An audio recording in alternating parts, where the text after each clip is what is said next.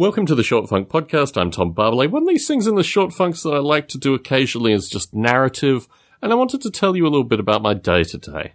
I worked from home today, and I had a couple of errands that I had to run around lunchtime, so I emailed the workmates and said, I'm going to be out of contact, and went out, and the first errand that I had to run was to get a haircut. I believe very strongly associated with walking in the neighbourhood, seeing the neighbourhood, getting a sense of what's going on in the neighbourhood, and that it's just something I like to do. I mean, particularly as vice president of the local community organisation, I just feel, I've got to see the neighbourhood, warts and all. And one of the things that has happened recently is the barber that I normally go to, who's an older Vietnamese woman, has left the shop that she was in and moved to another shop, and she's called me a few times. I tip very well, particularly for reasonable haircuts. And I guess, I'm just one of her better customers. So she's called me 3 times to check out her new shop. It's not really what I'm interested in doing. The shop is about, 2.5 miles away. So my preference is always with the local shop. And I went into the local barbers, which have changed hands, and younger Vietnamese women, and it just didn't feel the same. Anyway, I sat down to have my hair cut. I had initial reservations because the prices dropped dramatically. These are normally $13 haircuts. I normally give them $20 just because they're reasonable haircuts in a reasonable time frame. They're now charging $7 a haircut. So I sat down, and it was clear that I was getting a student barber who really didn't know what she was doing.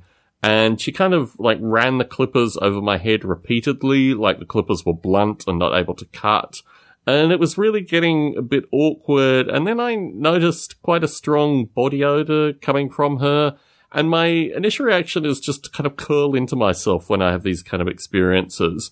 So I really wasn't paying attention to anything. I thought it was quite strange because it made me reflect on when I had smelt this odor previously. It was like one of those odors where I went back in my brain just to try and reflect on where I'd smelt this odor previously. And I was taken aback to Los Angeles in 1990 when I was there. The funk that I had smelt in a games store, funnily enough, buying some Lead Citadel miniatures. One of the nerds had this kind of stench on them.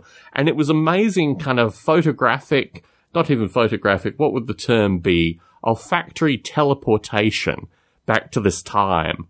And I just thought this is really amazing that my sense of smell can capture this thing so perfectly that I can be transported back to LA in 1990, which was the last time that I recall smelling something quite like this. So the haircut took 40 minutes, which for a male haircut is just not really acceptable. And I always felt like leaving at certain stages. Like when she was rubbing the clippers up against my scalp for the 7th time, my head was getting progressively numb. Or when she pulled my hair to cut it, to actually apply the scissors, it wasn't looking right. The whole thing just was not looking right. And I felt really stupid because I should have gone to the hairdresser that I knew. The whole thing about being close to this hairdresser, it wasn't a good haircut experience. At the end, the woman who's now running the shop came in and did, half a dozen alterations very quickly, pointed out a series of flaws that the woman had done. But I left with a really bad haircut. I paid $10 on the 7, so, $3 tip, which was clearly more tip than this woman had ever received in her life. She was very pleased about the whole thing. I'm not going to be going back, and quite frankly, my wife looked at this haircut and just pointed out a number of flaws, which I just didn't even want to recognize. So I'm going to let my hair grow back a little bit and then go to my original barber, tail between legs, saying, I'm sorry, this new place is just horrible. But my day wasn't over yet. I went and I had some pho, some Vietnamese pho, which I do periodically.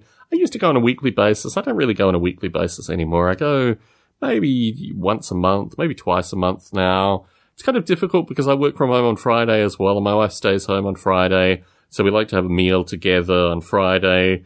And previously, when she didn't stay home on Friday, I would just go and get pho. So anyway, noodle soup, nothing too strange associated with this aside from the fact that work was kicking off, so I had to leave and get back to do things. The walk is, I don't know, maybe a third of a mile, maybe a quarter of a mile. It's not a huge walk. It's maybe 5-6 cross streets at most. And as I was walking back, literally 2 houses from our house, I saw a truck carrying cars. That's the best way that I can describe it. It's like a 2-level truck carrying probably 6 cars at the time. pulled over.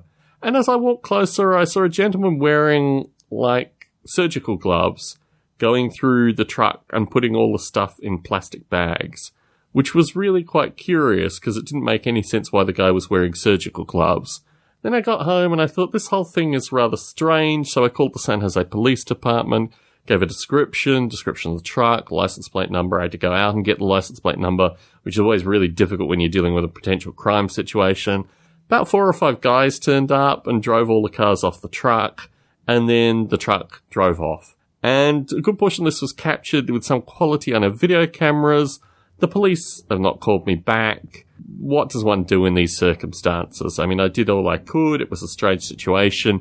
We do see people driving around San Jose wearing surgical gloves, which really irks me because it just appears that they're driving probably stolen vehicles, thus the surgical gloves. It's a very strange city, San Jose. It was strange talking to the 911 operator. She was like, well, do you think it's really a crime? Like, well, why the surgical gloves? And having seen the guys turn up and drive the cars off the truck, I think it probably was a crime. We live on a busy street. There's a lot of trucks and a lot of other traffic that comes through. You'd think they'd want to offload cars on a back street, but I think maybe the busyness of the street also contributed to the ease at which this whole thing was done. Welcome to San Jose. Anyway, that was my lunchtime adventure. Tom Barbalet in San Jose, signing out.